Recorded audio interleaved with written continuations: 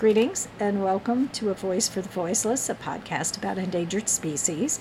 I'm your host, Jenny Sisler, coming to you from Sunderland, Massachusetts on Monday, April 17th, 2023 at 4:37 p.m.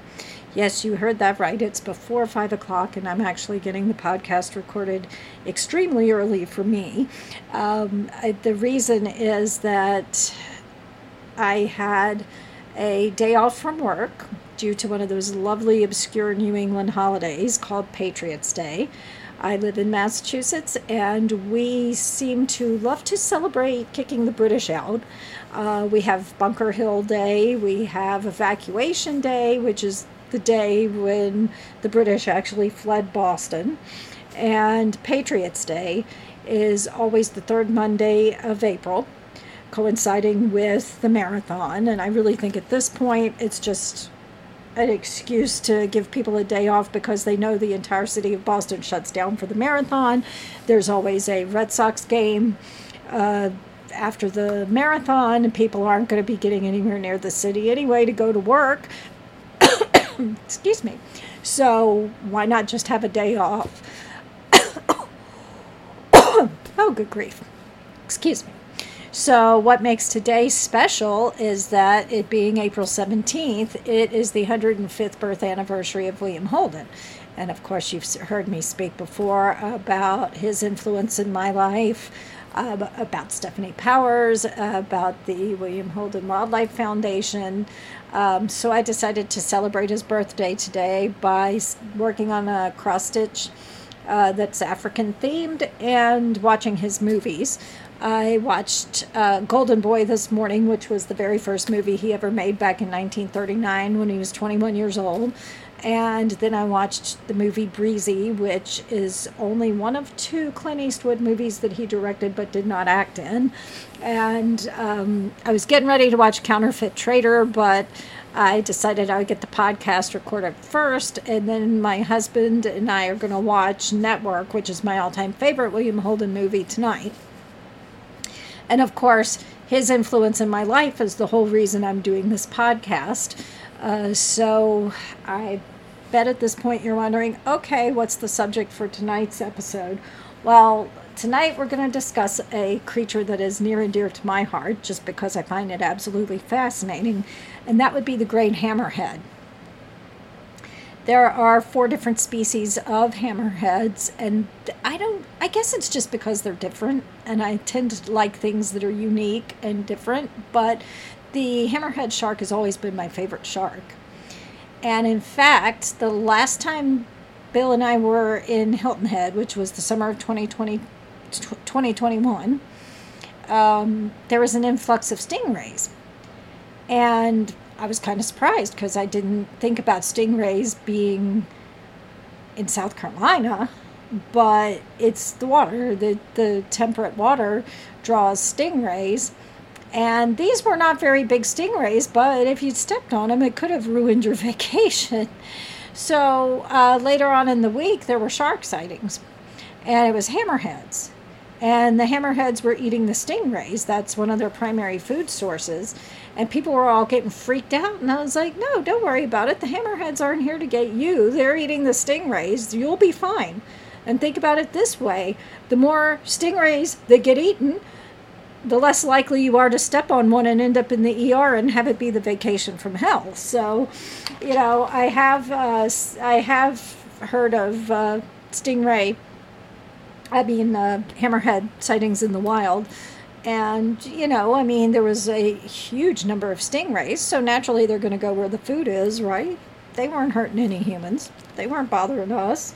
I was actually kind of glad they were out there, because after I found out the stingrays had come in, I was a little bit nervous I like to swim in the ocean. It doesn't bother me, but, of course, stingrays, they kind of burrow under the sand, so you can't see them. And I was a little freaked out about, okay, am I going to be stepping on a stingray? So I was grateful when the shark showed up. So the hammerhead, the great hammerhead is one of 4 species of hammerheads, which include the scalloped and the smooth hammerhead and the winghead. The great hammerhead and the scalloped hammerhead are both endangered. They live in temperate waters worldwide. And the shape of their head, it helps them hunt because, first of all, it helps them detect scent. And it also helps them, with the positioning of their eyes, see prey that's above them and below them at the same time. So, because they have this distinct advantage, this distinct hunting advantage, they're an apex predator. There's nothing else that preys on a hammerhead shark. The females give live birth, and there's about a 10 to 11 month gestation period. And their litter size can literally be anywhere between 6 and 42 pups. And each pup is about 20 to 28 inches long. So you can see that there's a reason why they only breed every 2 years. Because you could not sustain that level of giving birth every single year as a female. And the pups are usually born in late spring, early summer. The Great Hammerhead can unfortunately show lack of genetic variation. There is not very much genetic diversity within the populations of Great Hammerheads. And they can show signs of inbreeding, which of course makes it difficult to preserve the species, as we've talked about with so many other species. So what are the threats? How can there be threats to an apex predator? Well, it's us stupid humans. First of all, they are poached for their fins, because shark fin soup is still very much a thing. It used to be that poachers would catch them in nets, haul them up on board, cut the fins off, and then just leave the carcass to rot on the deck of the ship. But now, I don't know that it's even worse, but to me it seems like it. They haul in the hammerheads, hack their fins off, and then put them back in the water, assuming that they can live without their fins, which they can't. So you're consigning a great hammerhead to death one way or the other.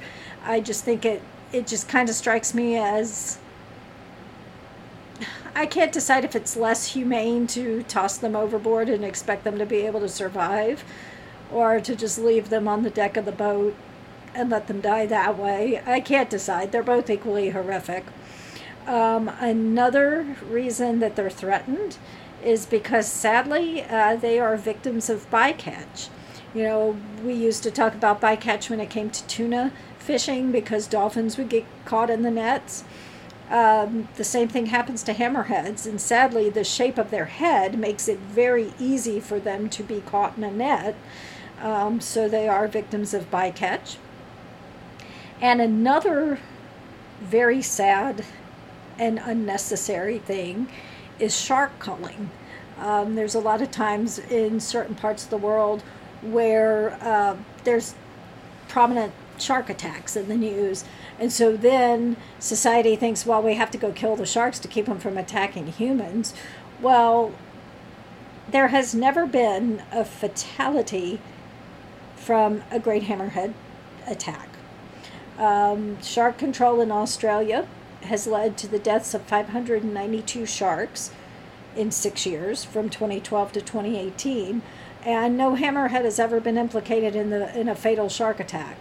But sadly, I call it the Jaws effect. You know, you watch the movie Jaws, and the shark is attacking random people on purpose, and I mean, especially the stupid, which one is it? It's either Jaws 3 or Jaws 4, where the shark follows Mrs. Brody to the Bahamas and targets her and her family. I mean, total BS. Sharks do not attack because they're cruel creatures. They just don't know us from a stingray or a seal, or, you know, some other kind of creature that they eat. It's not like a shark attacks a human out of spite or malice, but sadly, we tend to believe that. So when there are shark attacks, shark culling happens, and then innocent sharks who have nothing against humans get killed. And I really can't stand the Jaws. I know that Peter Benchley, when he wrote Jaws, did not mean for it to have the negative impact on the shark community that it did, but people just became convinced that sharks attack people out of some sense of, you know, like they're attacking us on purpose. You know, sharks, Sharks roll their eyes back in their head when they attack a food source. They don't know what they're doing. They just go into a feeding frenzy and they think it's food. They don't know that they're not supposed to eat humans. But sadly, great hammerheads do suffer from shark culling. They are protected under Appendix 2 of the CITES Treaty, but that does not mean that it is 100% illegal to trade in shark meat or shark skin or even the fins. They can be traded internationally. The thing is, exporters of great hammerhead shark meat are required to have a permit that shows that the parts were ethically and sustainably sourced. But it's very, very hard to regulate the trade due to the high monetary value of the fins, and there is an extreme lack of monitoring of bycatch. And of course, there's always illegal fishing. There's always going to be the jerks out there who want to catch a hammerhead, a great hammerhead, because they can, and because they know it's illegal and it's the thrill of doing it and not getting caught. And you would think that given today's focus on the environment worldwide, that people would be willing to come to the great hammerhead's defense, but actually they're not. And the reason is that defending and protecting the great hammerhead directly conflicts with fishermen. In fact, in 2015, Australia submitted an exclusion request to the Convention of Migratory Species, asking them not to list the great hammerhead as endangered because it creates a huge financial burden for fishermen who accidentally catch them. If they accidentally catch them and they're fined, well, that can put a fisherman out of business. So, despite the fact that we all know these creatures are endangered, there's been practically zero conservation efforts to help protect them. There has been a little bit of work done. The World Wildlife Fund out of Hong Kong has worked to reduce the demand for shark fin soup, and there has been a 70% drop in imports of shark fins in general, and great hammerhead fins in specific, over the past decade in Hong Kong, which is good news. And the Center for Biological Diversity has worked to shut down the most destructive fisheries who are very irresponsible with their bycatch and their fishing nets. But until we can get past putting more concern over disenfranchising fishermen, until we can move past not wanting to disenfranchise fishermen and work towards finding a balance between the fishing industry and protecting great hammerheads, sadly, there's not much that is going to protect them. It strikes me as very sad. I don't believe we should put fishermen out of business to protect sharks. I have never felt like we should put endangered species 100% above humans, or that we should put environmental protection in general above humans. But what we need to do is we need to find a balance. We need to find a way so that fishermen can still work their craft and yet have respect for the ocean and the creatures that dwell in it.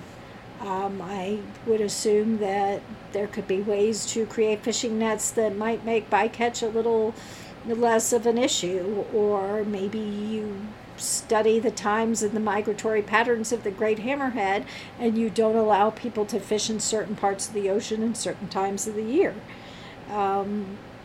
There have to be happy mediums.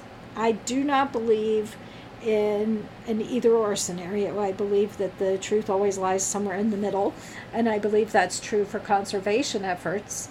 And hopefully, just by talking about it and telling you about the great hammerheads, and then maybe you tell other people about them, and we work together to find organizations that are trying to protect sharks, and maybe we donate to them, or, things like that. If we get involved, even at the smallest level, perhaps we can make a difference. And that's why I do this podcast. I have not ever, in the entire previous 24 episodes, come away from my research feeling as helpless as I do, because with all the other animals that I've discussed and plants and, there's always been conservation efforts being made. But this time, with this episode, I feel very frustrated because there's just not much being done to protect these creatures.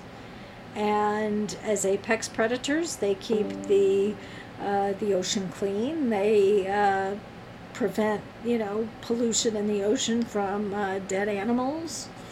And they're an integral part of the ocean ecosystem, just like any other creature. So I feel very frustrated to have to tell you that there's not being a lot done to protect these creatures, but maybe people like you and I, if we spread the word and we find the organizations to support, maybe we can help make a difference. And that's the important thing, and that's why I come here and I feel like sometimes I ramble on. I hope that you don't think so, but that's why I come here and I share what I've learned with all of you. So I'm going to call it a day here with this episode, and until next time, I just want to remind you that you too can be a voice for the voiceless. Thanks for listening.